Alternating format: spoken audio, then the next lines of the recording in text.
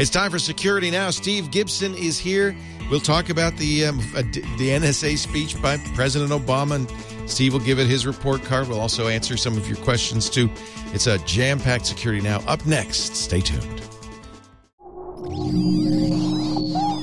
Netcasts you love. From people you trust. This is Twit. Bandwidth for Security Now is provided by CacheFly at CacheFly.com. This is Security Now with Steve Gibson, episode 439, recorded January 21st, 2014. Your questions, Steve's answers, number 181.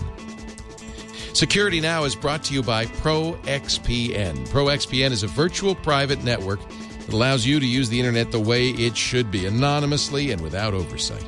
For 20% off your new account, go to proxpn.com/twit and use the code SN20. And by Audible.com.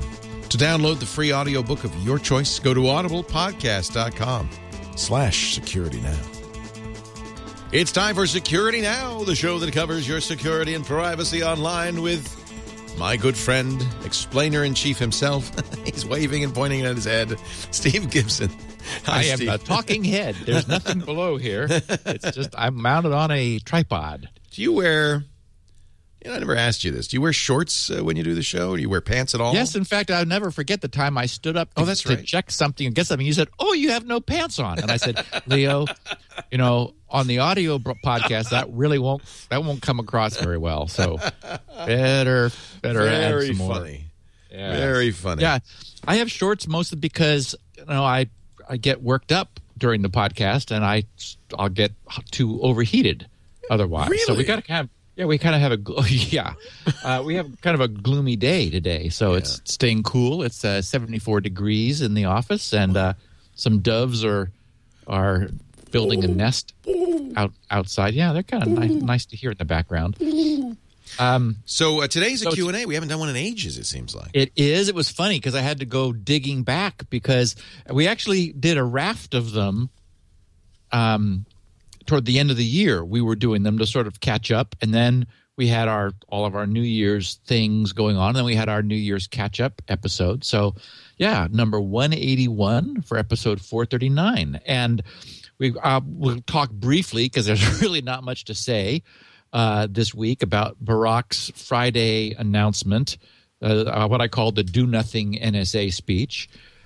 We've got some news on the famous Target retail POS malware that we were expecting. I want to revisit CryptoLocker a little bit because some numbers have come in on just how much of a windfall those bad guys made. I'll talk a little bit about my TSA interview that I did last Wednesday and about Evan's note for a superior alternative that means you don't have to go to Sacramento. And I have verified you can just go to SFO. Yeah. Evan sent that note to me too, and I'm curious. Yep. All right. Also, a little sort of in miscellany, I found a fabulous free email archiving solution for those email pack rats among us. I'm one. My Eudora, which I'm still using, just began to collapse under the weight of, I'm not kidding you, 250,000 pieces of email. Well, and Qualcomm stopped updating it, right? I mean, it's orphaned software. Yeah, but works fine. I guess email doesn't change that much. Just like my XP. And also some news about Squirrel's password encryption technology. I've become an expert on the Scrypt algorithm, which we talked about in a podcast many moons ago. Remember memory hard algorithms, which resist being accelerated by GPUs, FPGAs, and ASIC chips. And, of course, it's a Q&A. So we've got actually 9. I don't know why, but 9 felt like the right number. I think given all the other stuff, you may be lucky to get to them. Yeah, so a great podcast. Very good. I'm excited. We'll get to that in a moment. First, I want to mention one of our fine sponsors. In fact, this comes up a lot from people who listen to this show. I think if you're smart enough to be listening to Security Now, you probably know about OpenVPN and the idea of encrypting and preserving your privacy when you're on an open Wi-Fi access point, or maybe you're worried about your internet service provider. That's always a concern. And in fact, I bet you there are more than a few of you who, like Steve, run your own open VPN server. That'd certainly be the ideal way to do it as you're on the road. Doesn't really protect you when you're from your ISP. So maybe you'd want to have a VPN server somewhere out there. And also, it's a non-trivial thing to do. I've tried to do it and find it difficult. So enter ProXPN.com. This is our sponsor today. ProXPN is an open VPN provider. They'll set up the OpenVPN server for you. You log into it, and then your traffic is encrypted from wherever you are, including open access spots, at home, anywhere you are, to the ProXPN servers, where then it enters the public internet. Now, there's another advantage to using ProXPN. Their servers are all over the world, not only Dallas, Seattle, and Los Angeles and New York, but also London, Amsterdam, and Singapore. So you can appear to the outside world to be living in Singapore, London, Amsterdam, New York City, wherever you want to be. That means no geographic restrictions. It means you really can be a citizen of the world, and you don't have to worry about your internet service provider snooping on you. You know, with the 6 strikes rules and so forth, they seem to be very intrusive. I think many ISPs are even doing packet inspection. That's not Leo, okay. it's only going to get worse. It's not okay. It's got a bad looking future. Yeah. So protect yourself. Works on OpenVPN, or if you're on a mobile device that doesn't do OpenVPN, PPTP. Although ProXPN's mobile apps for iOS and Android give you OpenVPN on those platforms, that's part of the deal. That's awfully good. Steve Gibson approved. This is a really good solution. Now, if you visit proxpn.com/twit, you'll see immediately they have a free version, and certainly that's one way to try it out. But I can also encourage you to do the pro version. You get 7 days to try it out, cancel at any time. So you can see exactly what the pro would offer, and you can see the comparison between pro and the free version. Most of the features you want, you're going to want to get the pro version, I think, including speed. But here's the deal. Normally, it's $10 a month, or you can buy a year, and it's $75 for an entire year. But we're going to give you a special offer, 20% off, not just for the first month or year, but forever, for the lifetime of your account. That means less than $5 a month when you do the yearly plan. And you can still cancel within 7 days for a full refund. So go to proxpn.com/twit. Verify for yourself this is what you want. I know it is. But, check all the service details and everything and how it works. If you decide to buy, use our offer code SN20. SN for security now, 20, and you'll get 20% off for the life of your account. ProXPN does accept payments through Visa. I know there's been word that some VPN companies have been cut off by MasterCard and Visa, but not ProXPN. They also accept PayPal. And here, I like this. This is new. You can pay in Bitcoin for ultimate privacy. ProXPN.com/twit. Use the offer code SN20. So, let's see, Steve. We should probably talk about the news. I spoke many times last week about the upcoming speech or presentation or whatever it was, pronouncement that we were expecting from Barack Obama, the current U.S. president, obviously, about his administration's reaction to the NSA. We were hoping for something, and essentially we got nothing. The EFF, I suspected, would have a nice analysis of it, and indeed they did. I created a Bitly shortcut for people who are interested, because and you might want to bring this chart up, Leo, bit.ly/ all lowercase BO, as in Barack Obama, -NSA. So bit.ly/ BO-NSA.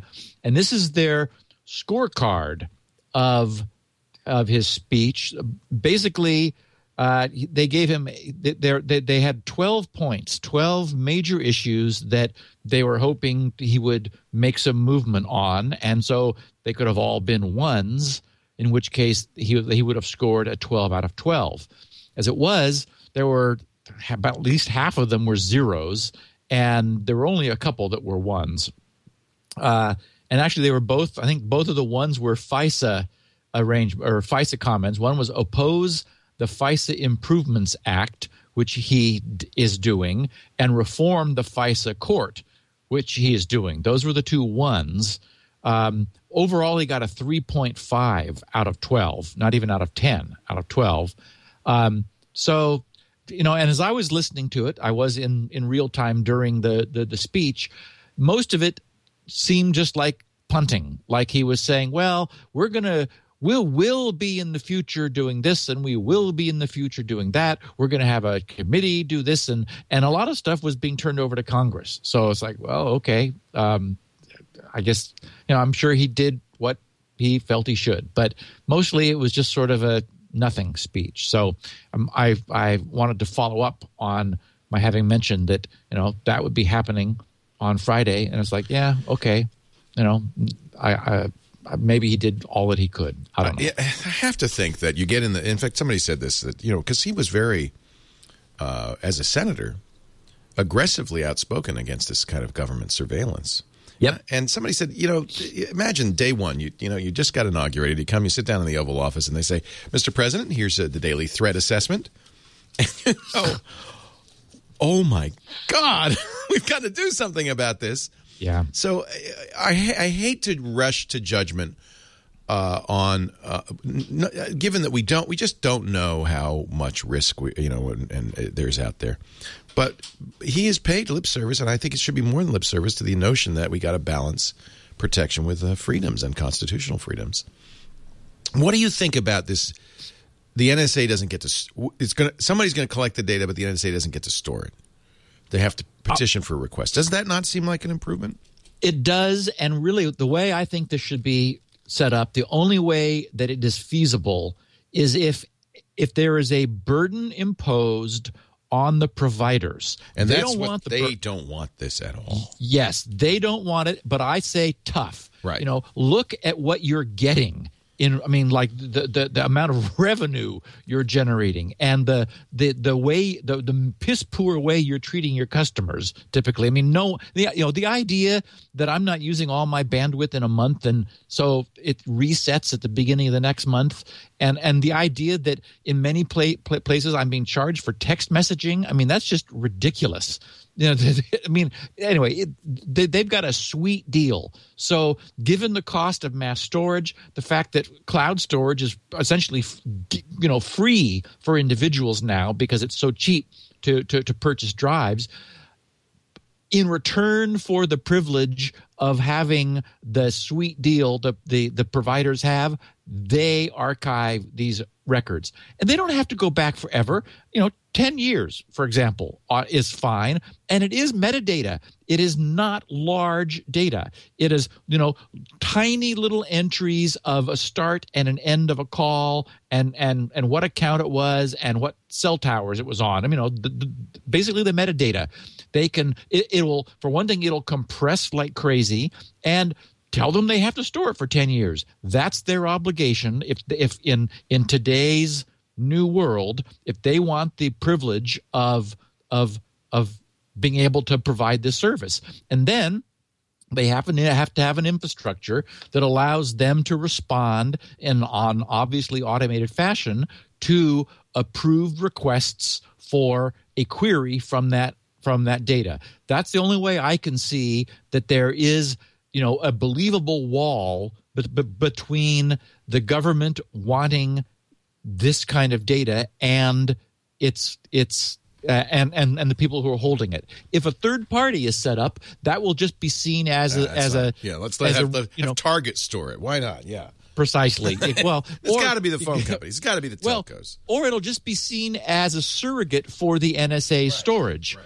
It's got to be fragmented. Right. The NSA has to put out a request to all the providers, and then they provide what they have, and then the NSA links it together. And it's worth mentioning also that it's standing out that for all of the furor that this metadata collection has generated, there has been no clear terrorism win in return for all of this. That is, it turns out to be one of the weakest sources of information in terms of actually delivering verifiable results from what we know. Well, but then again, I acknowledge that we probably don't know everything, and maybe they can't talk about the wins for a variety of reasons. I mean, one of the things that is, you can't. This has always been a problem with espionage and crypto. In fact, remember with the Enigma machine, it was a real issue for us, the Allies, to use information they got from the German Enigma machine during World War II because it would be in effect an admission we'd cracked it. Right. They had to set up fake convoys that would just by chance encounter these ships at sea and then radio in order to explain how they had the information. So, I mean, look, I don't want to be an apologist, but I also understand completely that nobody wants to be the guy who said we're gonna stop all of this spying, and then there's a terrorist attack the following week. Yeah, and then of course the howls for saying that you've hobbled the agencies and you're not letting them do their job, and of course we got attacked, and this is very very difficult.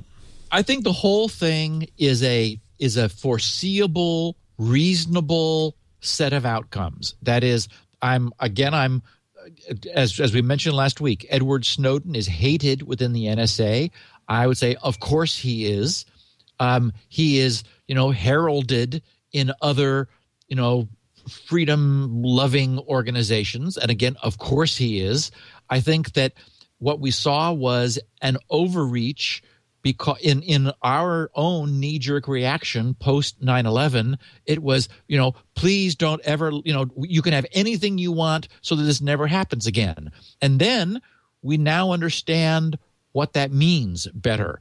And so there will be some compromise. There will be some negotiation where we find a middle ground. And I also think ultimately we're going to get used to this. I think we're going to be surveilled. It's the new normal. Yes. Well, and I think that's the bigger question is, given these technologies, the internet and telecommunications, the kinds of technologies we rely on and we use every day now, is our conception of privacy really kind of antiquated? Because if you're going to use these technologies, it just kind of goes along for the ride that privacy might not be possible. Back in the analog cell phone days, I remember that I had my Jeep Cherokee with the cell phone in the center console where you picked it up and it had it had a spiral cord coming off of it because all the equipment was like stored under the back seat, and it had the antenna. The old style analog cell phone. And I remember also having a scanner at the time which scanned those cell phone frequencies, and it was moderately interesting to listen to some of these conversations. These were conversations that most people didn't understand were radio. I mean, it was in the clear. It was right there. And my point is that many times I would be having a cell phone conversation with my attorney, and I would say, okay, I will call you back when I get to the office because I'm heading there now, and I don't want to talk to you about this now, because it was just radio. And so back then we were using a technology that was convenient, and it was incredibly insecure, so that anybody just scanning could be listening to one half. You only got one half of the conversation, which was sort of interesting because you could sort of guess what was going on, and on the other side of the conversation from the part that you could hear. So step forward now 20 years, and we have the internet, and essentially the same sort of thing. If you want to have a non-private meeting over, multi-way meeting over the internet, you certainly can do that, with the understanding that it may not be as private as you think. If you absolutely want privacy, then the five of you go meet physically somewhere and have a private conversation in a room that is hopefully secure. So, yeah, it's a different sort of paradigm, and it is the case that we've lost this notion of this being a private medium. Yeah, it's very challenging. And I think, we speak a lot about, and certainly those people who do this show and all of our audience, we're libertarians and we don't want government intervention. But I think it's important to raise the point that these are not, I don't think, evil people. They're doing what they believe is right, and they are patriots I would say almost certainly. And the issue is that we do have a constitution and we do have some rights, and we've got to fight for those rights. And I agree with that as well. So it's tough. And I think that part of the problem really may be this larger global thing that we've moved into a world of This is a change, as you said. This is inevitable, given what's happened in technology. That because you could collect all this and analyze this massive amount of big data, that somebody would. And it was just inevitable. And so maybe we have antiquated notions of privacy because, it's crazy to assume that you can use all this stuff freely and get all the benefits of it and not be spied on. And this too is no big surprise. It's always the case that the social side lags behind the technology side. Technology is zooming ahead, creating new capabilities, and it's the understanding of it and the social adapting that takes time. I think that kids who are growing up now who have never known a pre-internet world just sort of assume that stuff is being monitored. That's just it comes with the territory. So their whole life will, as they're living it over the next 100 years, will be framed differently than ours was, where we actually used to imagine that, paper mail coming to our mailbox hadn't been opened and inspected, and that there wasn't a keyword search being done on all of our mail as it went to and from for the purpose of monetizing our eyeballs, with relevant ads connected to the email that we were reading. But that's today's world now. What a world, what a world. So we do have some more information about the point of sale software, malware, which was installed in the 40,000 Target point of sale machines, apparently. It was originally generated by a 23-year-old Russian youngster, and apparently the guy who sort of has been initially targeted was some guy named Sergei Taraspov, and he's, I think, 17, and apparently he was doing like tech support for the 23-year-old, and this 23-year-old has formally confessed to being the original developer of this. The target point of sale devices are, wait for it, XP. They're running a modified version of Windows XP, the embedded version, which essentially is a sort of a toolkit.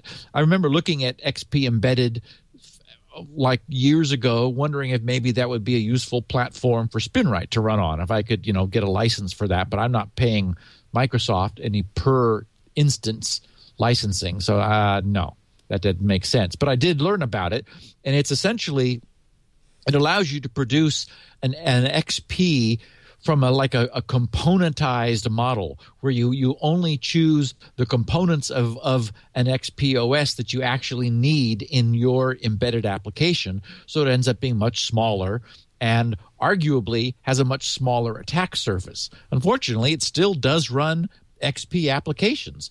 And so since it's crossing over into XP's world, this is a piece of malware which runs on XP, which is able to do what's called memory scraping. Essentially, it opens the POS process and thus gaining access to the point of sale process memory, and it just does memory scraping. It searches memory for the credentials while they're briefly in RAM after the card has been swiped and the user has entered their PIN code.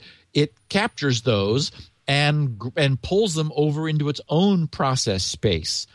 So we know that this thing is called Black POS, and we've got our our weekly trash pickup happening next door. Pick up the trash. You just, you know, anything you want to throw in there, bills, letters, anything, documents, passwords, you should go right ahead and throw those in there. So as late as January 16th, no anti-malware software is recognizing this. So it's been known for it was first seen back in September of last year, of 2013, and it is believed that Target discovered it around mid-December because it was briefly uploaded to the Google-owned VirusTotal site and appeared there, and then was taken down not long after. So there's a research lab, SecureLert, that found the sample and actually executed it under a virtual environment of Windows XP, and they discovered that it has two stages. It first infected their checkout counters, their point of sale devices, to extract credit card numbers, and it collected them for 6 days. Then it uploaded those to another machine in Target's network. And I did notice some reports saying that part of the way they got in was poor passwords. Apparently, the internal passwords were easily guessable, and so the software used those in order to move this collected customer data onto this central server, and then after 6 days, and then it was exfiltrated to another website somewhere else in the world, and that location was never given, and that appeared to be a hijacked website that was running an open FTP server. So that FTP server collected this data, and then a third virtual private server located in Russia was used to download that stolen data from that hijacked intermediate server over the course of 2 weeks, pulling a total of 11 gigabytes of stolen sensitive customer information over the course of that time.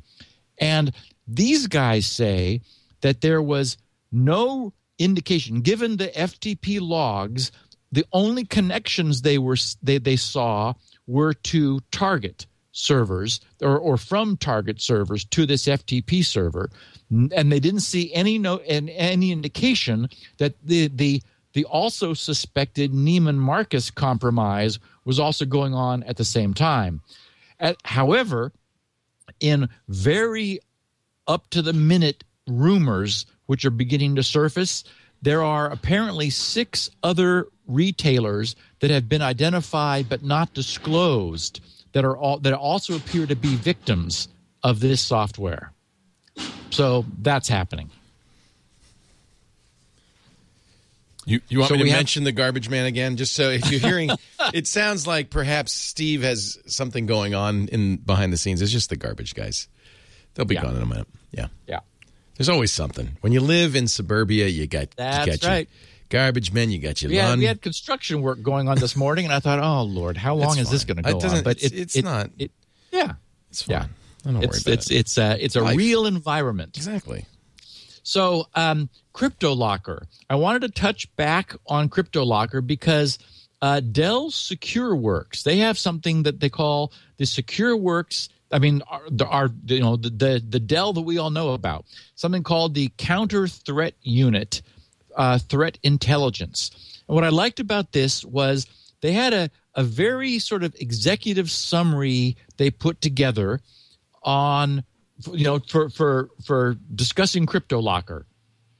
And then, so they said, as far as the crypto side goes, and I like this because it was very clear, very succinct, and also used the latest information that we have. They said, instead of using a custom cryptographic implementation like many other malware families, CryptoLocker uses strong, third-party certified cryptography offered by Microsoft's Crypto API. By using a sound implementation and following best practices, the malware authors have created a robust program that is difficult to circumvent. The malware uses the Microsoft Enhanced RSA and AES cryptographic provider to create keys and to encrypt data with the RSA and AES algorithms, as we've talked before, public key and private key technology. The encryption process begins after CryptoLocker has established its presence on the system and successfully located, connected to, and communicated with an attacker-controlled command and control server. This communication provides the malware unit with the threat actor's RSA public key, which is used throughout the encryption process. Then many people have had questions about which drives CryptoLocker would infect, and this made it very clear. The malware begins the encryption process by using the Get Logical Drives API call to enumerate the disks on the system that have been assigned a drive letter, for example, C:. In early CryptoLocker samples, the Get Drive Type API call then determines if the drives are local fixed disks or network drives, either fixed drive or drive remote, respectively. Only those two drive types are selected for file encryption in early samples. Samples since late September also select removable drives, which can include USB thumb drives and external hard disks as well. After selecting a list of disks to attack, the malware lists all files on those disks that match the 72 file name extension patterns that the drive encrypts. Over time, the threat actors adjusted which types of files are selected for encryption. For example, PDF files were not encrypted in very early samples, but were added in mid-September. Okay, under Action, each file is encrypted with a unique AES key. And that's obtained from Microsoft's cryptographic provider random number call. So it's unfortunately a high-quality random AES key. And that key is then in turn encrypted with the RSA public key received from the command and control server. Consequently, due to the nature of public key crypto, you have to have the private key to decrypt that AES key, and that is never on the computer until the person pays the ransom. The encrypted key, plus a small amount of metadata and the encrypted file contents, are then written back to the disk, replacing the original file. And as we said a couple weeks ago, there's like a little header shim added to the top of the file. And then also, and then it explains that as a form of bookkeeping, the malware stores the location, and I haven't seen this anywhere else, by the way, so this is new information. The malware stores the location of every encrypted file in the file's subkey of the HKey current user /software/CryptoLocker registry key. And that may also be CryptoLocker _0388. But there's a registry key there that has the path of every file that was encrypted, and apparently that's what the decryption software enumerates in order to go find all the files that it encrypted, and in order to decrypt them after you've paid your ransom. Then after finishing the file encryption process, and this is also important, CryptoLocker periodically rescans the system for new drives and files to encrypt. So if anything comes along, you plug in a USB drive, if the drive is there during one of these rescans, it'll grab it and encrypt those files as well. The malware does not reveal its presence to the victim until all targeted files have been encrypted. The victim is presented with a splash screen containing instructions and an ominous countdown timer and so forth. And finally, it talks about payment options, which we have only had fragmentary coverage of, but we'll wrap this up with an amazing analysis of the amount of Bitcoins and their current value, which have been transacted, because that has been tracked back. So payment, the ransom amount varied in very early samples, and as we know, we covered this, settled at what was essentially $300 or 2 Bitcoins back in the early days when CryptoLocker was introduced and a Bitcoin was valued at $150. But in their analysis, they say dramatic Bitcoin price inflation in the later months of 2013, and which we've talked about, prompted the threat actors to reduce the ransom first to 1 Bitcoin, then to half a Bitcoin, and then finally to 0.3 Bitcoin, where it remains as of the date of this publication. And that's where it is now. So, and then this talks about how, various payment options were offered, and ultimately MoneyPack and Bitcoin are where things settled out. And apparently the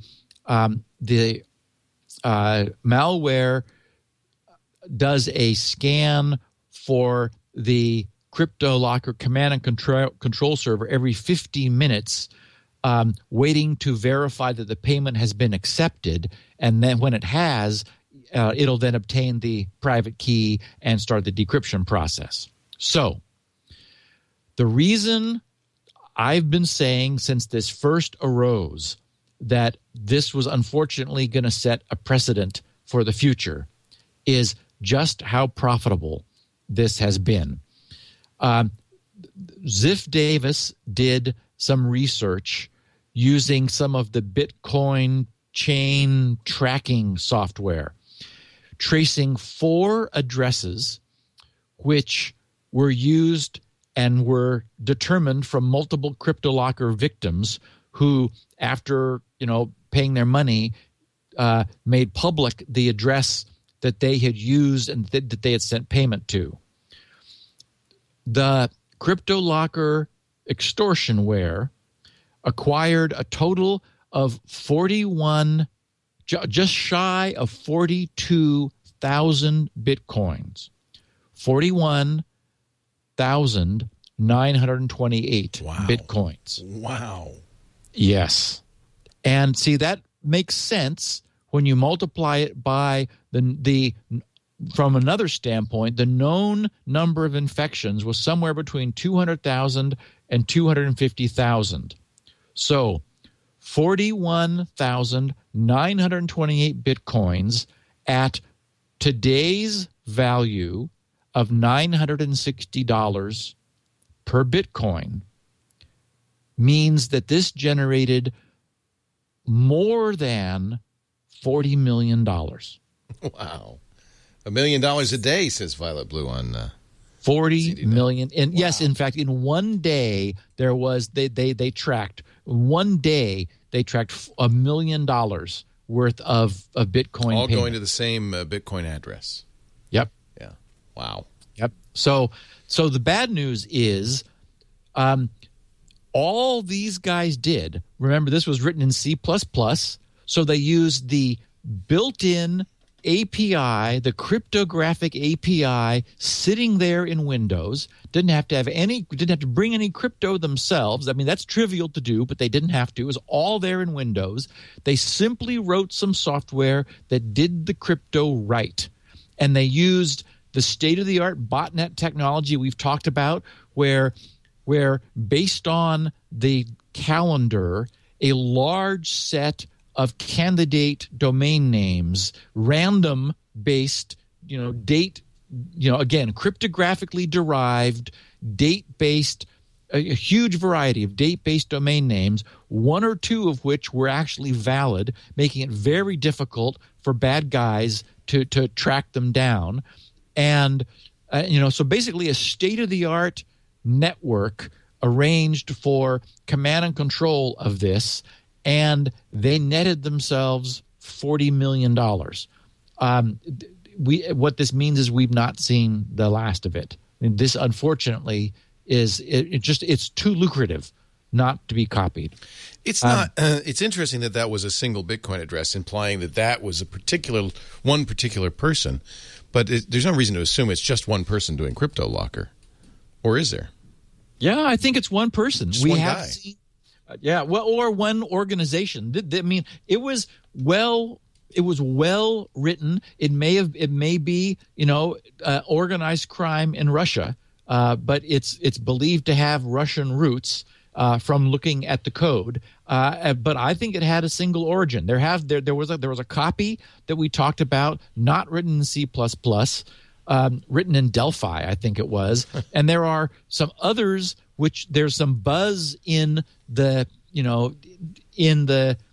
online forums of other things coming, but that haven't happened yet. And there's been some not quite done as well, Me Too's already. But it just makes too much money. It's this is way more profitable than putting some clickware on someone's machine that's going to click on ad links. This is the big time now. All the major antiviruses recognize it now, and of course awareness is raised. So I presume it's slowing down. I don't know. Is it? Oh yeah, and yes, in fact, there are some charts that show the rate of infection, and it is now way, way down. So you make your money quickly and get out. Yep, exactly. Well, I mean, it's many months, and it it was biting a lot of people. Right. So there will be another one, and it will not be seen by any anti-malware, and it will just, all it has to do is copy this, do the crypto right. There's been total coverage of it. So even someone who has no idea how to do it right, now they know how to do it right. It's just, as I keep saying, it's just not hard to do this anymore. All of the technology is available. Yeah, I love it. They're using a Microsoft library for the crypto. Yep. And I ran across this in one of these, in some of this coverage. Carbonite, one of this show's sponsors, was reported in November to have been dealing with several thousands of phone calls from CryptoLocker infected victims. Because remember, Carbonite does not map a drive letter, which means that your Carbonite, the Carbonite data stored was not accessible to CryptoLocker. And so what you wanted to do was you wanted to make sure that Carbonite didn't back up your encrypted files for you, or if it did, that you went back to a further pre-encryption version. Right. But now Carbonite has a dedicated team for dealing with CryptoLocker recoveries, meaning that they've trained up. I hate to say it, but it's good for their business. Yeah, they've trained up a subset of their tech support people to specifically help people with recovering from CryptoLocker. Wow. Yeah. So we have a friend of the show, you and I, Leo, Evan Katz, who I think he hails from the East Coast, but he was out here in sunny L.A. when he sent you a note and copied me on it. And he travels a lot. And so he said, TSA pre-check. He said, you probably do not want to get it, essentially addressing you, Leo. He said, rather, you and your family and friends should do the Global Entry program run by the Department of Homeland Security, which is, of course, distinct from the TSA. Evan continued, he said, the reason why you want to do Global Entry and not pre-check is a Global Entry includes very expedited coming back into the U.S. from overseas, and pre-check does not. So, I'm not a big overseas traveler, but so certainly, when you've been leaving the country, Leo, that certainly makes sense for getting back. He said, moreover, the DHS program has many more locations that you can go to, which will be much closer to where you live. And I verified that. We talked last week about how your closest TSA pre was Sacramento, right, whereas I verified the DHS has an office at San Francisco Airport. So way more convenient. And it says, and the DHS program costs only $15 more than PreCheck. That's correct. PreCheck's $85. The DHS program is $100 for the same 5 years. Anyway, so he says he signs off saying, "Hope Wells is all is well with you and wish you all the best," and so forth. So I did myself. I did my TSA PreCheck screening Wednesday. So I'm now officially. I get something within 21 days in the mail, and they fingerprinted me. Interestingly, my left hand wouldn't fingerprint at all. We tried like 8 times to get my 4 fingers of my left hand to register, and they wouldn't. And what I noticed was on the screen, it was doing a feature extraction in real time right there. So, for example, I did the 4 fingers of my right hand, and it took a couple tries, but then it worked. And then they wanted both thumbs at the same time, so I gave them both thumbs, and that worked. But when they wanted the 4 fingers from my left hand, and I'm left-handed, maybe I just don't have any fingerprints over there. I don't know. And I was looking at the screen. You could see it imaging, and there was just nothing recognizable as fingerprints coming up on the screen, no matter how. I mean, he had me try it 8 times, and then he said, "Okay, you don't need them." I was like, "Oh, okay, fine." So it was sort of strange, and so basically, it was an interview. It confirmed the information that I filled in online, and I'm annoyed that this only lasts 5 years because I'm probably only going to travel, 5 times in the next 5 years. I go home for the holidays, basically. But still, it's such a fabulous program that, especially for anybody whose business has them traveling a lot, I just can't recommend it highly enough. It is an absolute win. They want to know so where did you do your Q&A for the TSA Pre? I had to go up to Long Beach. It's not an airport. You go to a government building. Yeah. Oh, boy, this thing was really low rent. I was thinking, okay, I No, we want government buildings to be low rent. Understand? We're paying the rent. I'm glad I'm there during the day and not at night. It was, Suite E105, and there was like a tractor trailer dumping ground next door. I mean, it was in the, and there was like old oil wells being pumped on the other side. Wow. In Long Beach. It was And what did they ask? What kind of questions did they ask? How do you feel about Al-Qaeda or anything? No. Nothing, not at all like that. They asked me to read the things that I had already filled out online, which were, where were you born? You are a U.S. citizen. I mean, absolutely nothing about my philosophy, nothing about my past. Basically, are you a citizen? Is this your current address?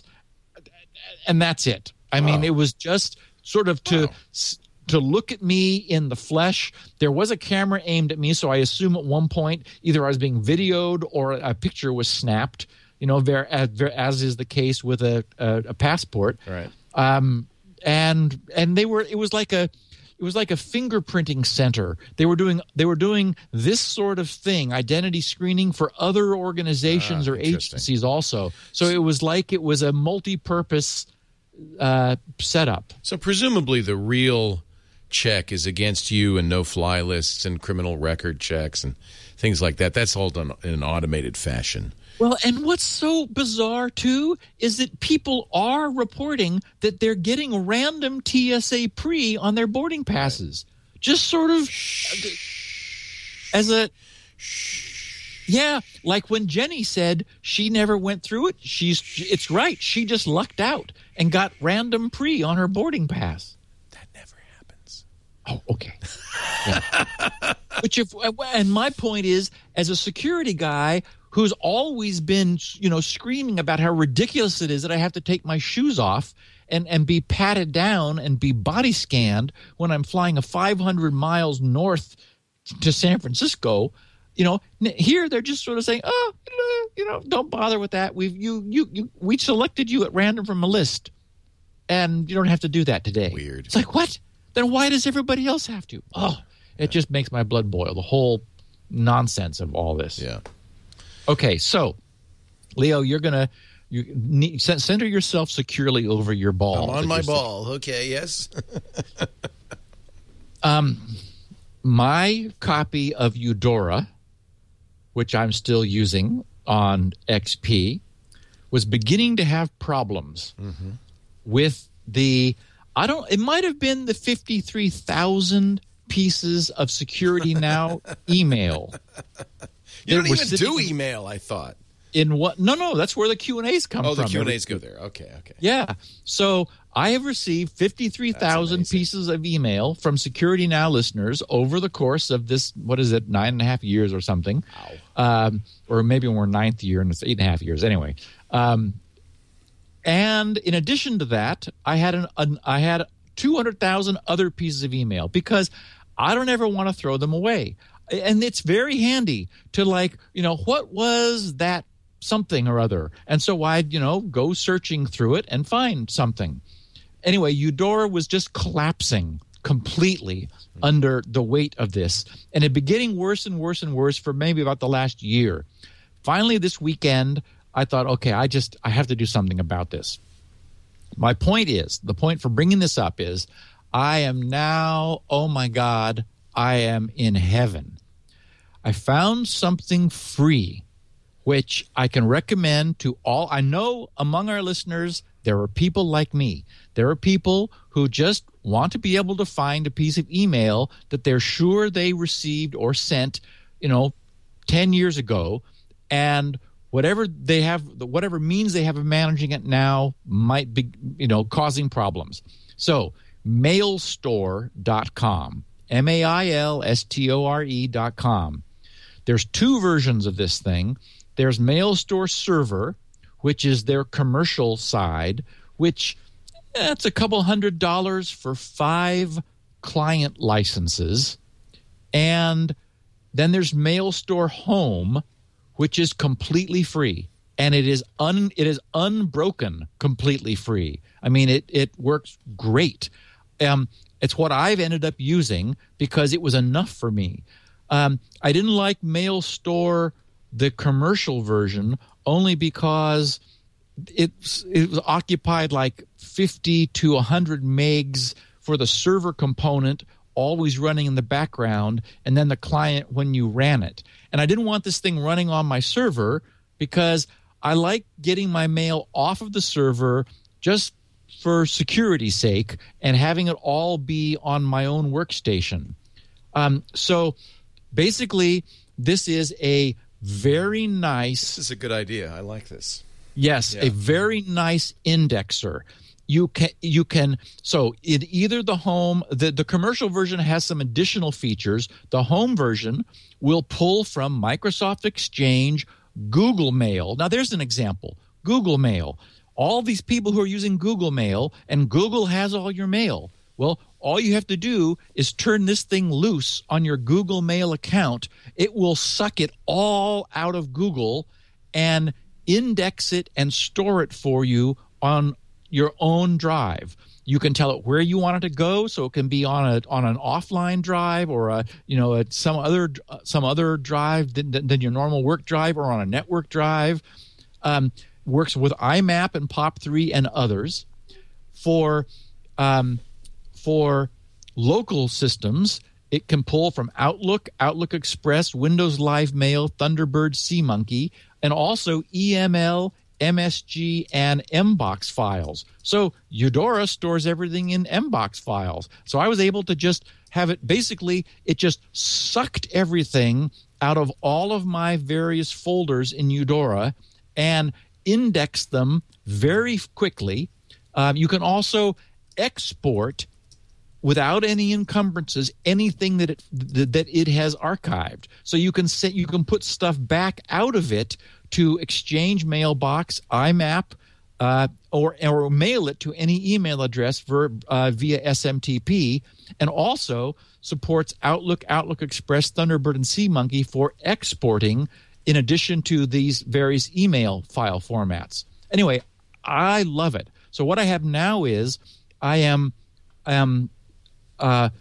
Eudora is stripped back down to and is running at full speed again because for example, all of those Security Now emails are indexed, and and the indexing system and the searching system is spectacularly fast. I can put in any, and it understands regular expressions and so forth. I can put in any phrase that I think I dimly remember was in an email somewhere, and almost instantly I am looking back through time at those things where it occurs. And I know that, contemporary email systems offer that feature too, and certainly you can search your Google Mail and so forth. But if you'd like the control of a very nice indexing, archiving system, I can't recommend this thing highly enough, and it's free. So, I just wanted to share it with our listeners. I'm looking at a variety of similar programs. A lot of them are commercial. A lot of them do cloud, which of course you wouldn't want. But the reason I am is because I'm on a Mac, and this is Windows only. Okay. And there are some open source solutions that are cross-platform and so forth. I mean, the idea is fairly simple. You pull down all the mail and store it in a file and then index it. Yep. But so I think this is a great idea. I found one called Got Your Back. That's an open source Gmail backup program that works cross-platform. But I'm sure there's others as well. So good, but a great idea. And I just leave everything in Gmail because that was the promise of Gmail. Originally, it's just store everything. Now, where is everyone knows your email address, Leo? That's not a secret. Yeah, I realize. Yeah. Where is all that email? Well, that's what I'm saying. It's on Gmail. You just leave it, even though you don't have a Gmail address. Oh, yes, I see what you're saying. So the address I use actually goes through two servers. It goes first to. Where does it go first? I think first to Gmail for spam removal, and then to another IMAP company, a commercial IMAP. So you have Gmail pulling that account. It pushes to Gmail. So basically, you hit leoville.com. The server just says, it has an MX record and says, I don't do mail, but these guys over here, Google seem to, and it says so everything goes boom, bounces off my server to a Gmail where it's stored, and then I pull it from Gmail. I can't remember which. Truthfully, I don't remember who gets it first, but both have it. And Gmail has such good anti-spam features that I always run it through Gmail. But that way you keep it forever. Yeah, on Gmail, but you keep it on Gmail. Be nice to have a local copy, I think. Yeah. So Jenny and I saw a movie yesterday. We're in miscellanea time. If you hadn't realized. I just wanted to give a shout out to the new Tom Clancy movie, Jack Ryan: Shadow Recruit. I loved it. I also love Patriot Games and Hunt for Red October and Clear and Present Danger and The Sum of All Fears. So consider that. If you are a listener who also loved all of those and that kind of movie, you've got another treat in store, because this was just, oh my goodness, it was rip-roaring wonderful. It's just spectacular. And boy, Keira Knightley is easy to look at too. So, recommendation. Good. GRC is about to get true quantum random numbers. Yes. This came a couple days ago. This is it's from a company in Finland that produces a USB dongle. And here's a picture of it holding up in front of the camera there, we've talked about this before. It uses a reverse biased semiconductor junction to generate wideband Gaussian white noise. The noise is amplified and digitized through an A to D converter. The raw output bits from the A to D are then further processed through an embedded microprocessor to combine the entropy from multiple samples into each final output bit, resulting in a random bit stream that's practically free from bias and correlation. And so what I'm going to do is that will be plugged into GRC's server, and the server will be pulling from it. The data rate from these is typically not super high. If you want really super high, then you can spend more money. But this is several 100,000 pseudo-random, or I'm sorry, I'm in the habit of saying pseudo that, this is not. This is the holy grail of random. This is absolutely quantum phenomenon unpredictability. So what GRC server is going to do is fill up a big ring buffer of this, and then anytime someone goes to GRC's random, the perfect passwords page, I will pull a set of truly random numbers from this generator and use them to seed the existing algorithm, which is now just running forward. And so essentially every single person who goes to the page will have truly random numbers that seed this otherwise really good pseudo-random number generator because I want to be able to handle a high traffic level, which that page is now generating. But the pages will, from now, as soon as I get this installed, and this will be, sometime in the future, true random numbers, and I will let everybody know when we switch over. Actually, I'll put a picture of this on the page and change the diagram to show that we're actually pulling from a stream of the universe's entropy. Isn't that a beautiful thing? So I got a nice little note about SpinRite, and the guy, for whatever reason, said, please keep my name off the air for this testimonial. And he said, thanks again for a great tool. I use it on all my drives personal. It has even brought back some drives that were getting recycled. If I came across a disk that failed a DBAN DOD wipe, I would run the disk on SpinRite at level 1 until completed. Then, if it failed DBAN again, I would run the disk through SpinRite at level 2. If again the disk failed at DBAN, it would be run at SpinRite level 4. Only one drive out of 100, and he says literally, needed a driller platter treatment. For every other dead drive, SpinRite was able to bring it back to life for DBAN wiping.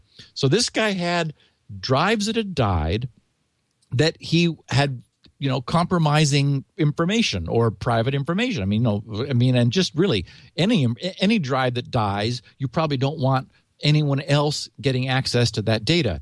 So it was often the case, since the drive had died, that DBAN, and by the way, DBAN is Derek's Boot and Nuke, DARIK ''S, Derek's Boot and Nuke, which is, as it sounds, a bootable media. I think you can set it up for either CD or USB, and it boots a little environment that runs this program that will do a relatively good wiping of your drive. The problem was these drives had died, and so DBAN wouldn't run. So he wasn't using SpinRite to bring them back to life, to use them, but mostly to be able to run DBAN on them. And so the good news is, not long from now, that will no longer be necessary, because there will be a product, an inexpensive product from me, which has already been named, and I've had the trademark for it for years, and it's Beyond Recall. And so what the plan is I will, as soon as I get SpinRite 6.1 finished and out the door, I'm then going to basically take the core of that new technology that I developed to make 6.1 run so fast, and repurpose it as a GRC grade drive wiping tool, which just ought to blow the doors off DBAN and everything else in terms of its performance, because it will use, for example, the 32 meg buffer technology that I've got running already in the work that's been done on SpinRite 6.1, where we can do multiple terabytes in the course of a few hours. And so it will bring that kind of wiping, and actually it'll be the second commercial product that GRC has. After all this time, that's only your second product? Yep. Isn't that great? It's funny. I was considering and proposed putting it into SpinRite, and the chorus was unanimous among all of the guys hanging out in the spinright.dev group at GRC, no. Do not put something that wipes data in a program that restores data. And that's like, oh, how about if I made the screen red? How about like red and flashing neon? No. I said, okay, fine. If you're going to make me charge more for it, then I guess I will. So, how much are you going to charge? Do you know? Maybe $19. Okay, yeah. And it'll live forever and run, and you can run it on all your drives and so on and so forth. So very nice. Very nice. Yeah. And I mean, again, you can use the free one from DBAN, or you can use Beyond Recall. And I don't even know what it's going to do yet, except a perfect job, which means, understand about the relocated sectors and, understand about drives that support their own low-level formatting or their own ATA wiping. And whatever it is, it'll do the Cadillac job of wiping a drive. So, everyone has my guarantee of that. How cool that you're doing that. Thank you. And there is a chart that came out. I tweeted this today. Backblaze, the big cloud storage folks, they just blogged today a blog posting, what hard drive should I buy? I imagine if you just Google what hard drive should I buy, that'll probably take you there. And scroll down to that bar chart, Leo, because I've got it in the show notes. The annual and there it failure rate. Yes, baby. Is way lower on Hitachi's. Seagate's way higher. Yeah, and in fact, they're seeing in one case 120% annual failure rate on Seagate drives, meaning they don't even last 1 year. So Western Digital's kind of in the middle and fairly consistent, but Hitachi's way down there below 2%. Yeah, now the bad news is that Western Digital bought Hitachi. Right. So we hope they leave them alone. But that's apparently Hitachi at the moment seems to be the sweet buy. They're a little more expensive. And I mentioned too, I saw a bunch of dialogue about warranties, that warranties are important. And I had also mentioned already that, yes, that's true, and that the drive manufacturers very quietly snuck the warranties down. Yeah. They used to be 3 years. They're now 1 year. Yeah. And so they were realizing, wow, we're losing too much revenue because our drives are no longer lasting 3 years, which is a chilling fact. And it's a reason I'm selling SpinRite to this day. Yeah. They point out that they haven't had any Toshiba or Samsung, or enough Samsung or Toshiba drives for good statistics. They do have quite a few. They have 12,000 Seagate and Hitachi drives, almost 3,000 Western Digital drives, and then a handful of Toshiba and Samsung drives. So this is probably statistically relevant. Although I would point out that most of these drives are more than a year old, in some cases 2 and more years old. And so as a result, what you're buying today may not be the same thing. True. By any also, means. It is the case, and they mention this, that they generally are doing write-intensive work, not read-intensive work. Right. Whereas most users' use of drives is the reverse. It's read-intensive and barely writing. So, that's also worth keeping in mind. And the drives are never being powered down. That's actually the way I run all of mine. My servers are never powered down, and my own workstations here are never powered down. Yeah. Drives really seem to last a long time if you just leave them alone and let them, don't get them too hot, and you let them just keep spinning. We've got questions, 9 of them. We're going to get to those in just a second. Yes? Yep. I just wanted to give people a little update on Squirrel. Okay. Code exists now. I will, by this time next week, it will be online and available for download if people want to play. It's not Squirrel code yet. This is because, again, I'm marching forward, laying down a foundation of technology as we go. This is the password encrypting technology that deliberately takes 5 seconds on a smartphone, or maybe 30 seconds if you're wanting to export a key like your galactic master identity key, where you want, if obviously you want to keep it safe, and you're exporting it so that it's going to be safe, but you want to put it under a password which cannot be accelerated. And so we do a couple things. First of all, we needed a process that could last 30 seconds. And it turns out there weren't any. Nowhere is there a means of having something take 30 seconds. No existing technology does that. So we have developed it because that's what we want. We want something so resistant to brute force attack that a brute force attacker, no matter how much technology and desire, and even the NSA, cannot crack this. So on one hand, we wanted to take a long time so that every single guess anyone makes, even when you put the right password in, you're going to have to sit there and wait 30 seconds. Well, that's not a problem if it's for importing your offline saved galactic master password. But even when you're authenticating to your phone, the idea is, remember that Squirrel provides slam dunk, replacement for username and password, but you still need to prove it's you using your phone. So there, our feeling is 5 seconds. If you only have to do it like whenever you run Squirrel, that's not too long to wait for the security of a bad guy having to wait that long to guess those passwords.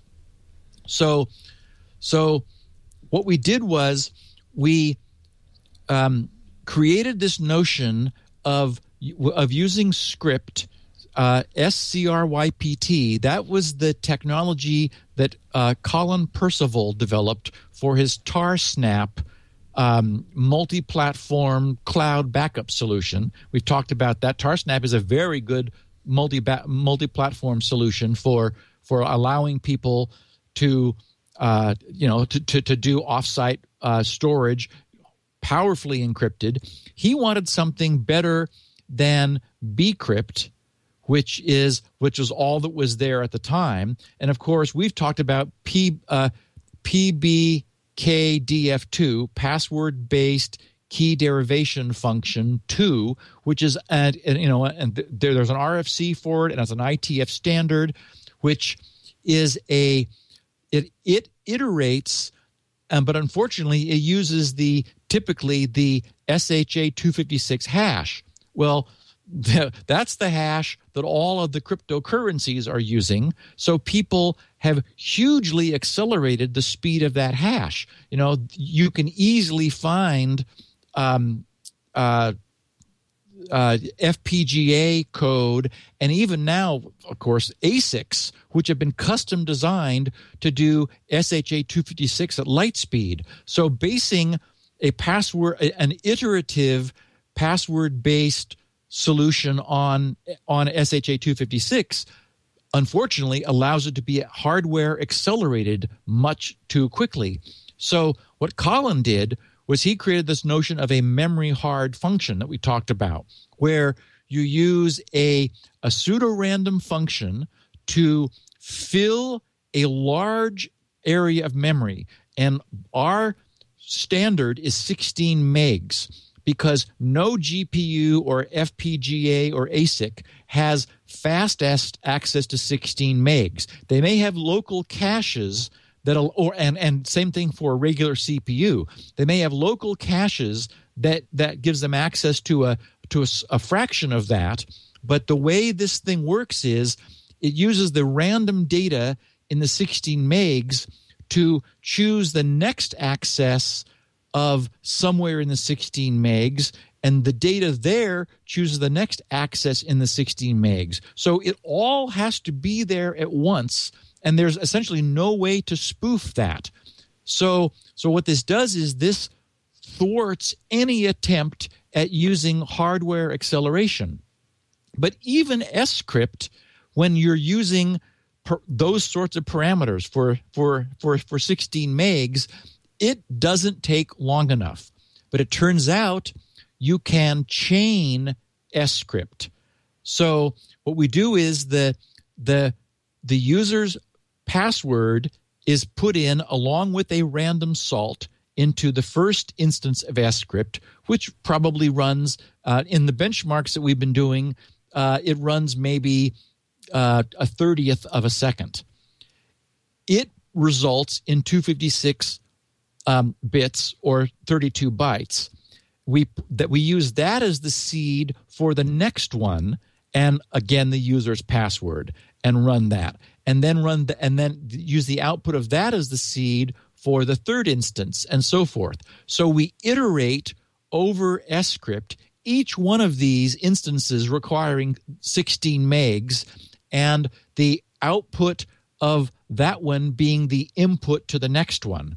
Then we end up XORing all of the outputs which occurred, and that gives us our final 256-bit key, which is derived from the user's password. And as far as we know, there is no way to speed it up. And the other thing that's so cool about this solution is that you can run it either for n number of iterations or for s number of seconds. So you can say, give me a 30-second encryption of my password, and it iterates watching the time pass until that length of time has occurred, and then says, here you go, and here's how many iterations that was. Because when you're decrypting it, you need to use the same iteration count as you used when you encrypted it. But so we end up with a system for Squirrel which allows you to either specify time or iterations. It's memory hard and no way to speed it up. And this is brand new crypto technology. Nothing like this exists in the industry now. The project I am on when I finish this podcast today is getting this documented. And I do have a very cool Windows console app which has been well vetted. 2 other people have re-implemented the algorithm that I explained verbally in the news group in different languages, and they generated exactly the same output given the same input. So we have verified 3 ways that we're all in agreement about making this thing cross-platform. And one of them, by the way, is someone who's doing Squirrel for iOS.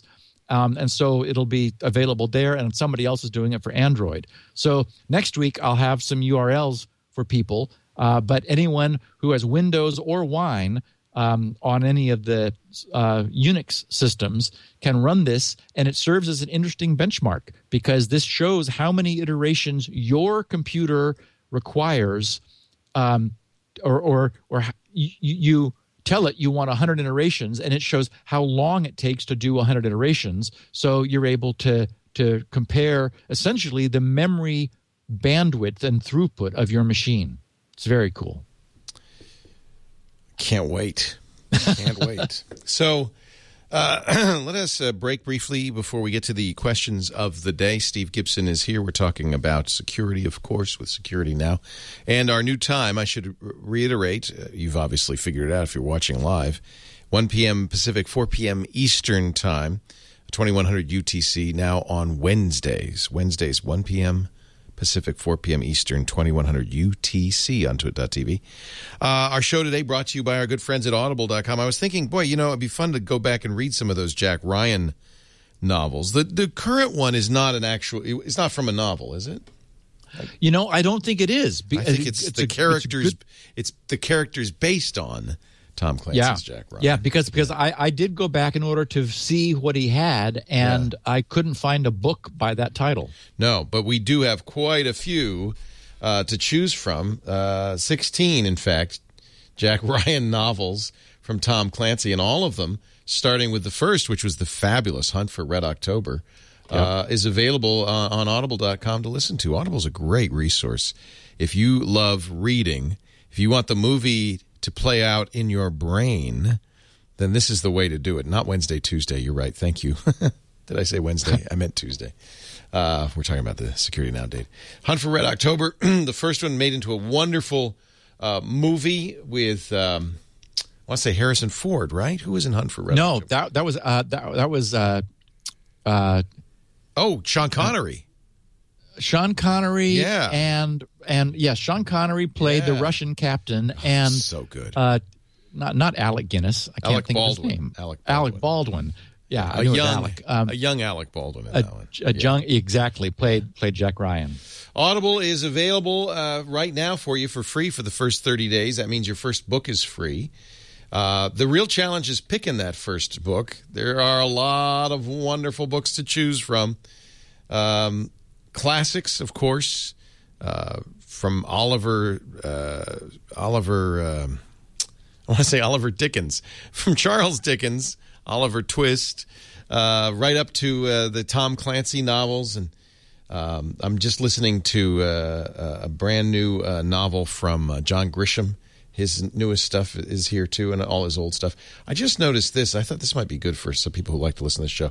A kind of definitive biography of Nikola Tesla, which, has been long needed. I've read some books on Tesla, but this is from Princeton University Press. This is the first kind of really scholarly biography of a guy who really many consider invented the electrical age. His inventions, patents, and work formed the basis of modern AC electricity. He also, in many ways, developed radio and television, and was a great competitor to Thomas Edison. I think this would be a fabulous book. But here's the deal. You can get this book for free or choose another one. Simply go to audiblepodcast.com/security now. You'll be signing up for the Gold account. That's a book a month account. It also includes the daily digest of your choice, the Wall Street Journal or the New York Times. You listen to them. They come alive. The Jack Ryan, basically you have 16 Jack Ryan movies waiting for you. I mean, it's just so cool.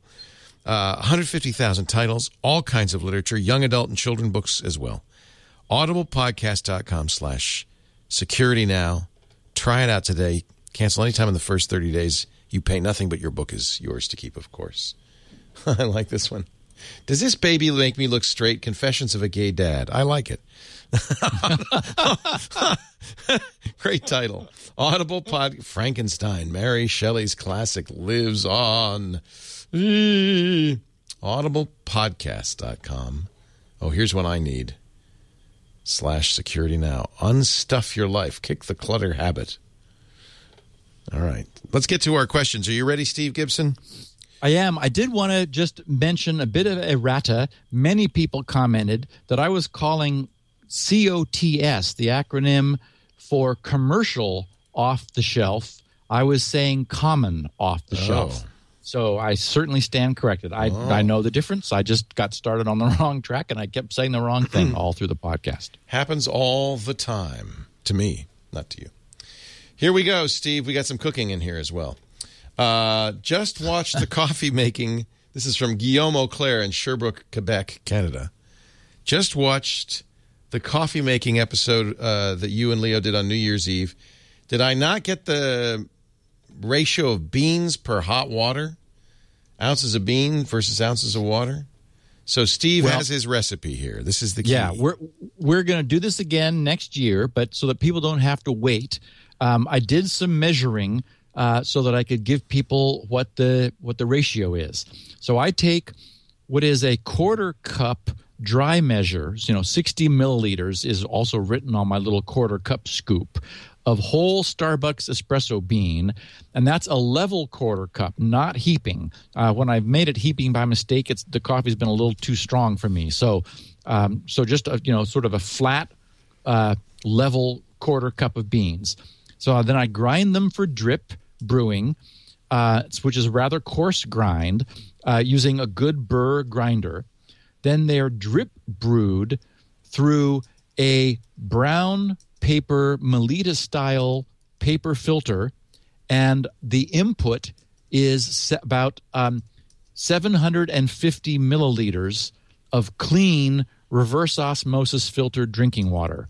So that's the ratio, 750 milliliters of water through a quarter cup of drip ground beans filtered through a Melita-style filter. And boy, I mean, I've had people stunned by how good this coffee is. Smooth, rich, and creamy.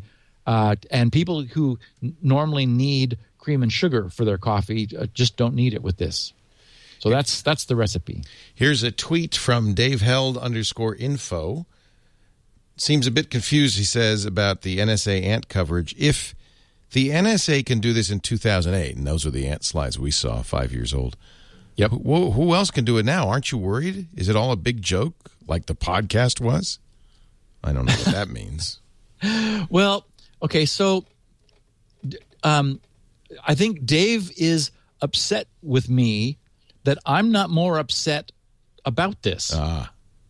And, that's sort of my nature. I mean, I don't get upset about things I don't have any control over. And I have no control over this.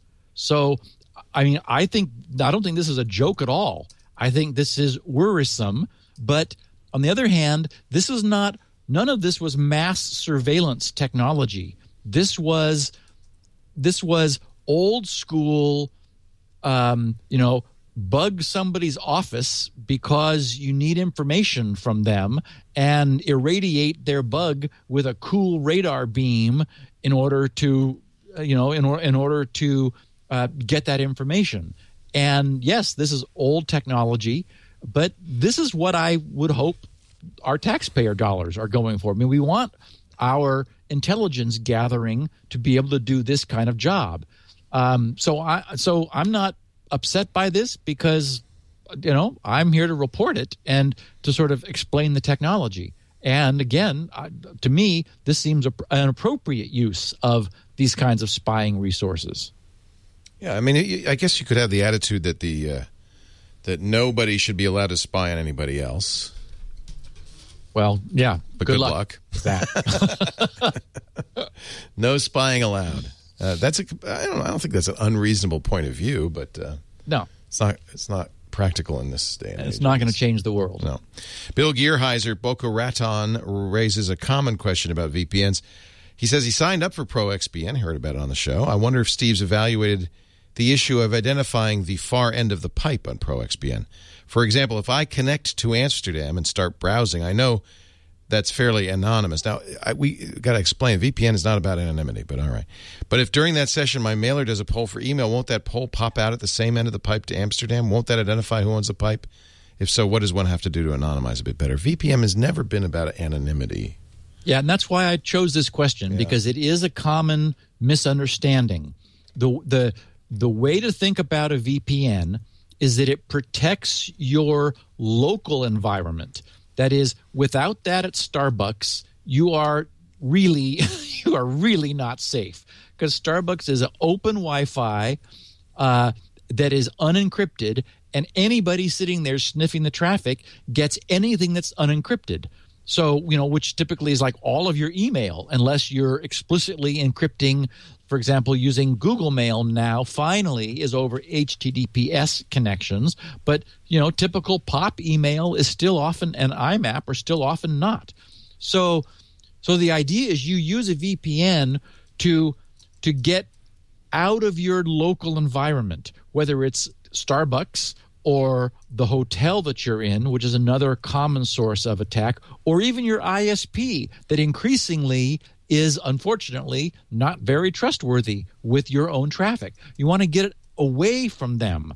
So it is absolutely true that when it emerges on the internet at one of these aggregation points, where the VPN server is that you've connected to, then it's essentially it's out of the vicinity that was in danger, and now you're just sort of out in the middle of the internet somewhere, probably without anybody looking at it. Although you could argue that, VPN servers are other targets of opportunity, and sort of in a variant of the way that Tor servers, the Tor exit nodes, represent a target of opportunity. But I guess the difference is it's the difference between local anonymity and global anonymity. You are locally anonymous, but you're not globally anonymous. And so, 8-Bit Steve made a point in the chat room. It does say in the ProXPN copy, surf the web anonymously, and that we should. I didn't write the copy, but we should probably explain that means from the point of view of your ISP or anybody sitting next to you at a coffee shop, not globally anonymous. Right. And as it turns out, global anonymity is challenging even with Tor. Yes, it's a tough thing to achieve. Yeah, it's really not something that the internet offers.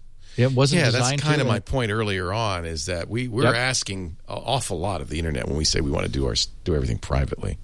Right.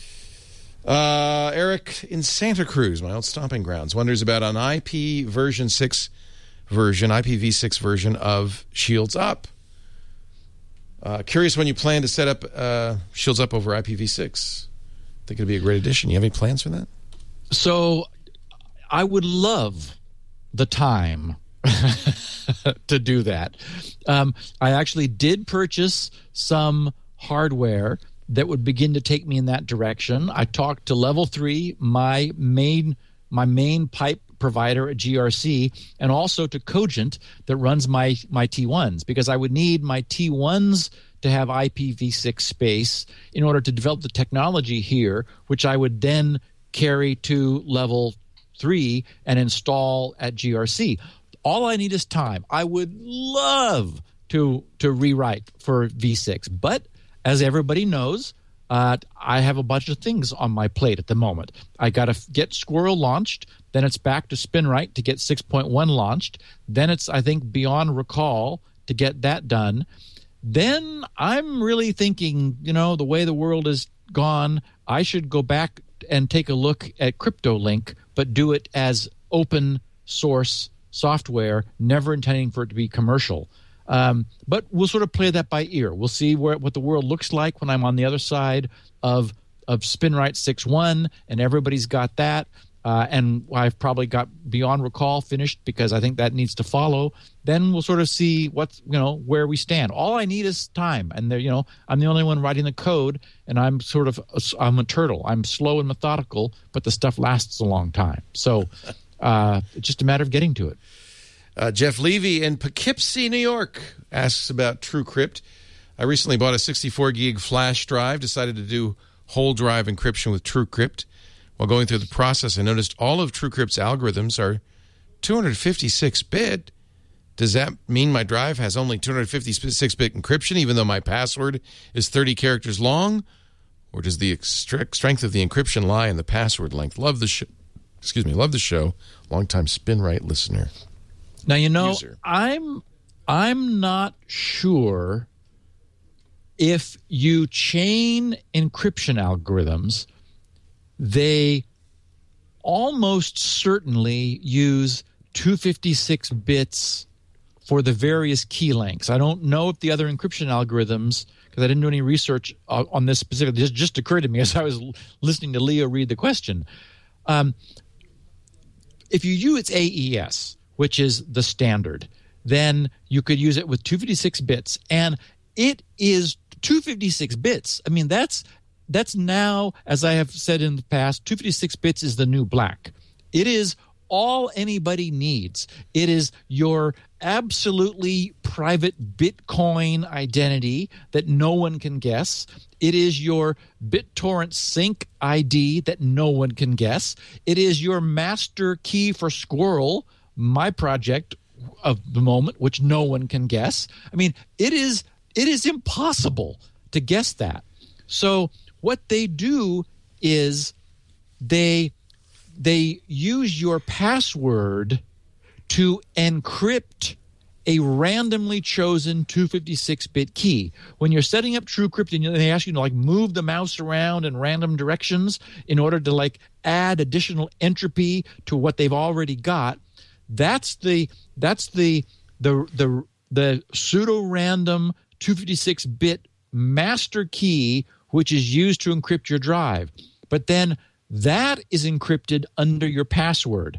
So the way someone would crack your TrueCrypt encoded volume, they would never try to start guessing 256-bit keys. There are just too many of them. They would always guess passwords, run it through TrueCrypt's algorithm to decrypt the password into a candidate 256-bit key, and then see if that works. That's the way you crack it. Now, it is likely, because I'm sure TrueCrypt guys did this right, that if you chain if you chain cryptos, remember that there's an option in TrueCrypt of not only using just AES, but also using Blowfish or maybe triple DES and who knows what. If you chain, and you can use them all, they probably take another chunk of entropy for the key for the second one and another chunk of entropy as the key for the third and so forth. So you actually do get a longer key. But to my mind, that's just crazy overkill.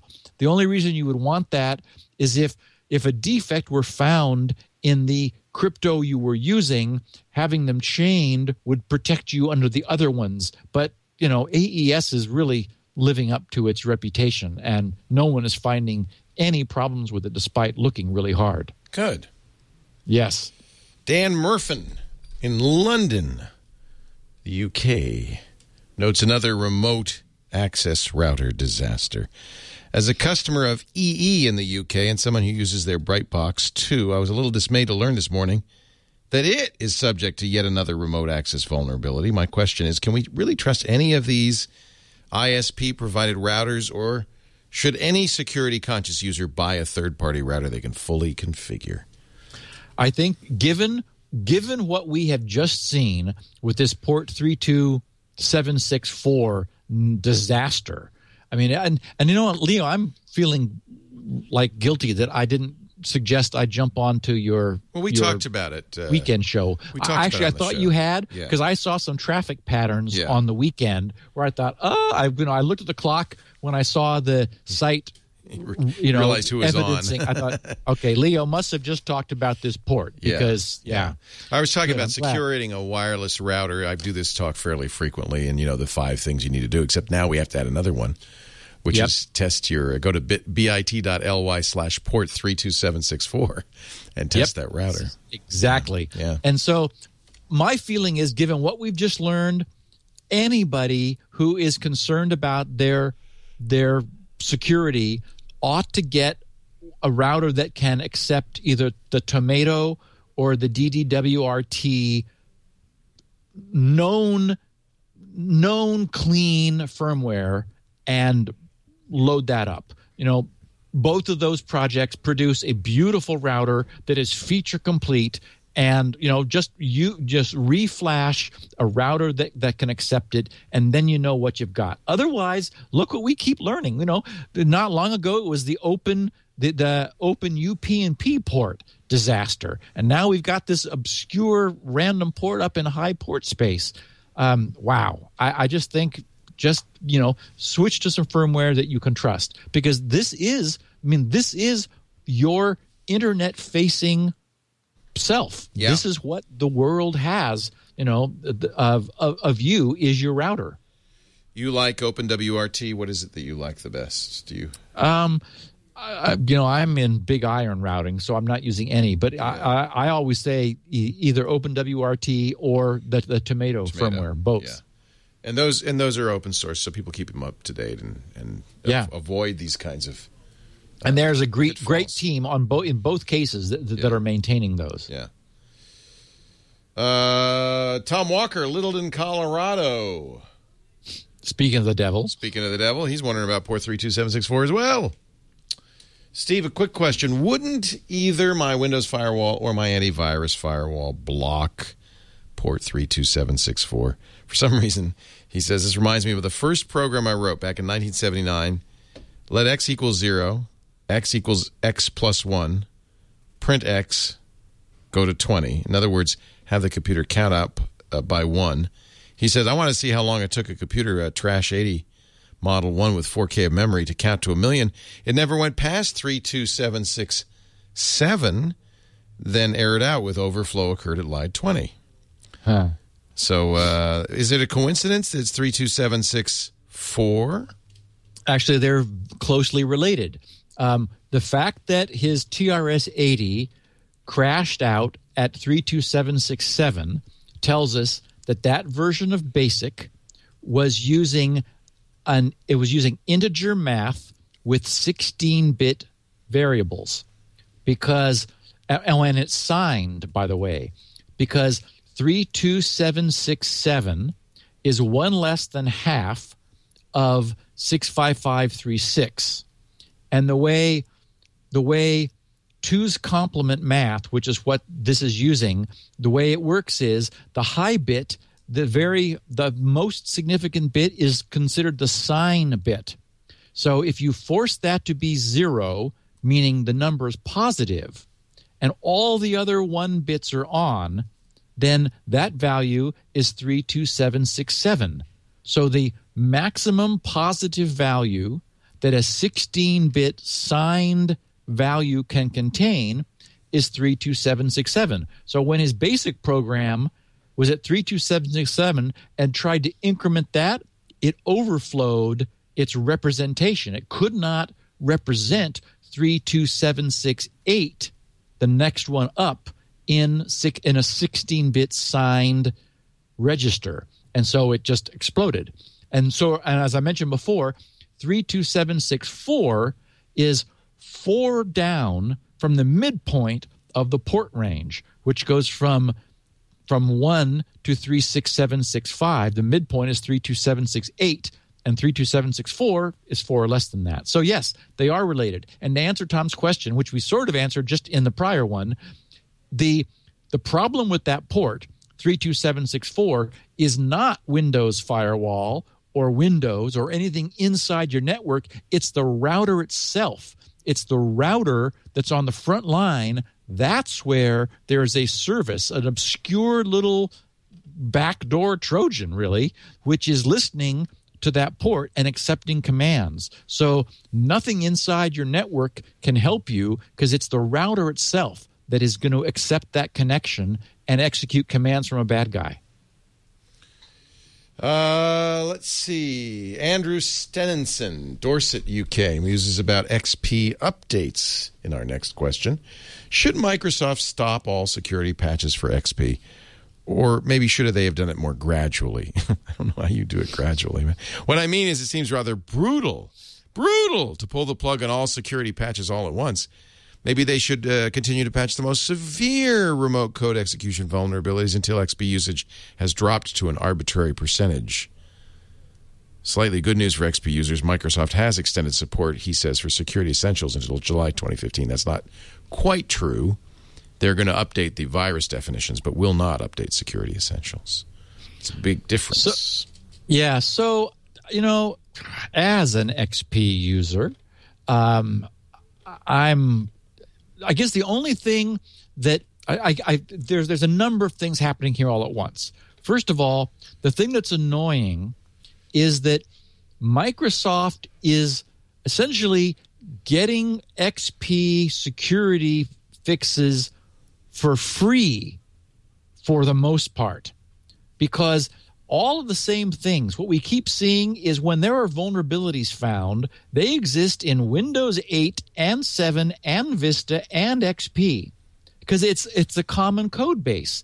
My complaint with this constant version churn is that it's not for the user's sake, it's for Microsoft's sake. It's for upgrade revenue. So, largely, look at what a catastrophe Windows 8 has been. Why'd they force everyone off of 7? Whoa, because they can, get revenue from upgrading people. So I guess what's annoying is if there was a security vulnerability that only affected XP, I could understand them not patching it. But they're actually addressing vulnerabilities in the core shared code of all of these OSs. So why not toss in XP if it applies, rather than just saying, no, we're from April 8th on of 2014, you don't get patched. Because, what that does, of course, is it's forcing upgrades of people who don't want to upgrade. Their XP is working just fine, like mine is. I have no interest in upgrading, but I'm not, but I and a world of other people are, what is it? It's like 43% of Windows is still running XP, something crazy like that, because it's just fine. But Microsoft is saying, okay, we're not going to continue patching. Even when we have the patches, even when we develop them, we're not going to give them to you because we're going to make you upgrade. It's like, Has been 13 years, Steve. But Leo, Eudora's working just fine for me. They haven't updated that either. I know they're dead and gone, but it works just fine. There's this weird mindset that the people have developed that new stuff is better. Look at Windows 8.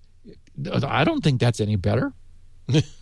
Didn't Paul declare it a complete disaster? I don't think Paul said that, although I keep trying to get him to. It's a disaster, all right. Yeah. God, talk about keeping yourself busy just explaining to people how to use it. This next one seems to come from the same person, Andrew Stevenson in Dorset, UK. Oh, it's weird that it's funny too, because when I was putting it, I thought, wow, got a lot of people in Dorset, UK, but I didn't same even guy, I think. So sorry to everybody else. I didn't mean to be giving Andrew excess time. I think it's a typo. Well, maybe not. So you're saying this actually is the same guy? It probably is. Steve and Leo, there's been a change to the way SSL Lab rates TLS connections. Congratulations, Steve. You're now an A+ with extra credit because you use strict transport security. If you want to attain the green bar on SSL Labs for using forward secret ciphers, I believe you need to add the older DHE cipher suites to your server, which should change your rating from with modern browsers to robust, which you can see in the protocol details. I guess Ivan Ristic, who writes these tests, has written about what he's changed. This is an ever-changing standard in a way, right? Well, but this is significant. Because SSL Labs is a site that I know our users are huge fans of. Oh, yeah. It's sslabs.com, because you can put any server into it, like Google or Microsoft or GRC. .com in every case, and it'll tell you about the security suites that the server offers. To get that security, your browser, as we know in it with SSL, has to be able to have compatible security suites, but this will show what the server offers.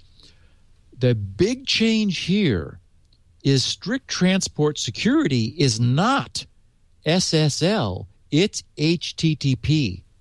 So what has happened is SSL Labs has dropped to the, depending on how you look at it, the layer above or the layer below, probably the layer above, at the protocol application layer, and it's noticed that GRC, when you make a query from GRC over SSL, or not actually, it doesn't matter, although GRC now forces SSL, or if you try to connect without it, we redirect you to the same page over SSL, so that we've upgraded all of our links and so forth.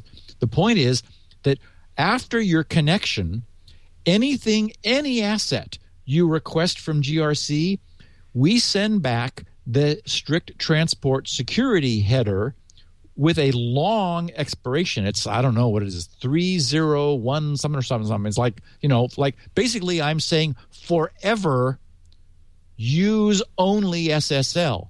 So what that does is browsers will cache that, and browsers will then silently upgrade the HTTPS connections themselves to the HTTP connections to HTTPS, because they have cached permission to do that they received from GRC for that long period of time. And so we're now rating an A+ at SSL Labs because we're doing that. And of course, as our listeners will remember, I went one step further and asked Adam over at Google to build that knowledge into Chrome so that even the first time, there's one little tiny remaining exploit possibility, which is if a browser had never visited GRC or didn't understand about strict transport security, the first connection could be over HTTP,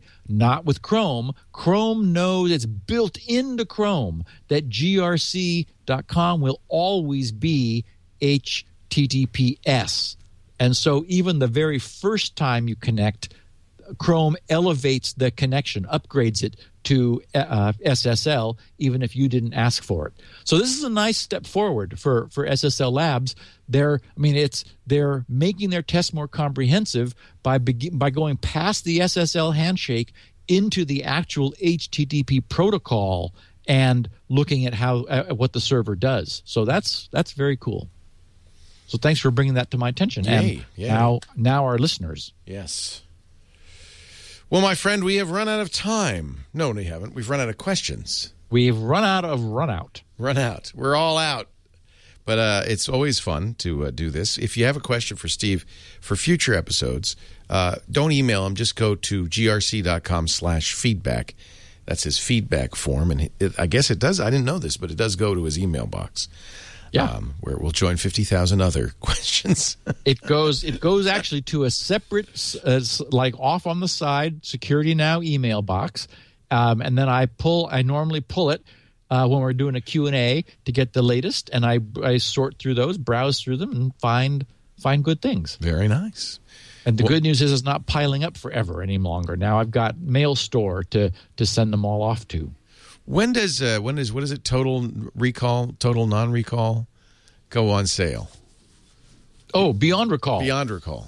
It'll be after Spinrite 6.1. Okay. So Spinrite is there. grc.com. Spinrite 6. Free upgrades for life to 6.1. Free upgrades to 6.1. You'll also find a lot of freebies. Steve's very generous with his time and a lot of security updates and things like that. And 16 kilobit versions of the show, which Steve edits with his very own hands using a razor blade and a grease pencil. He also makes transcripts, handwritten transcripts available from Elaine Ferris at the same place, grc.com. We have somewhat larger, automatically edited versions of audio and video available at our site, twit.tv/SN. And, of course, you can always subscribe after the fact, anytime, and all your favorite podcatch clients. We do the show, I said Wednesdays, Tuesdays now, 11 a.m. Pacific. No, I'm sorry, 1 p.m. Pacific, 4 p.m. Eastern Time, 2100 UTC. That old times creeps in. Well, you do old habits die hard. Long time. And you can watch live. We love it if you do. Otherwise, we'll see you on the internet. Thanks, Steve. We'll see you next time on Security Now. Thanks, Leo. Security.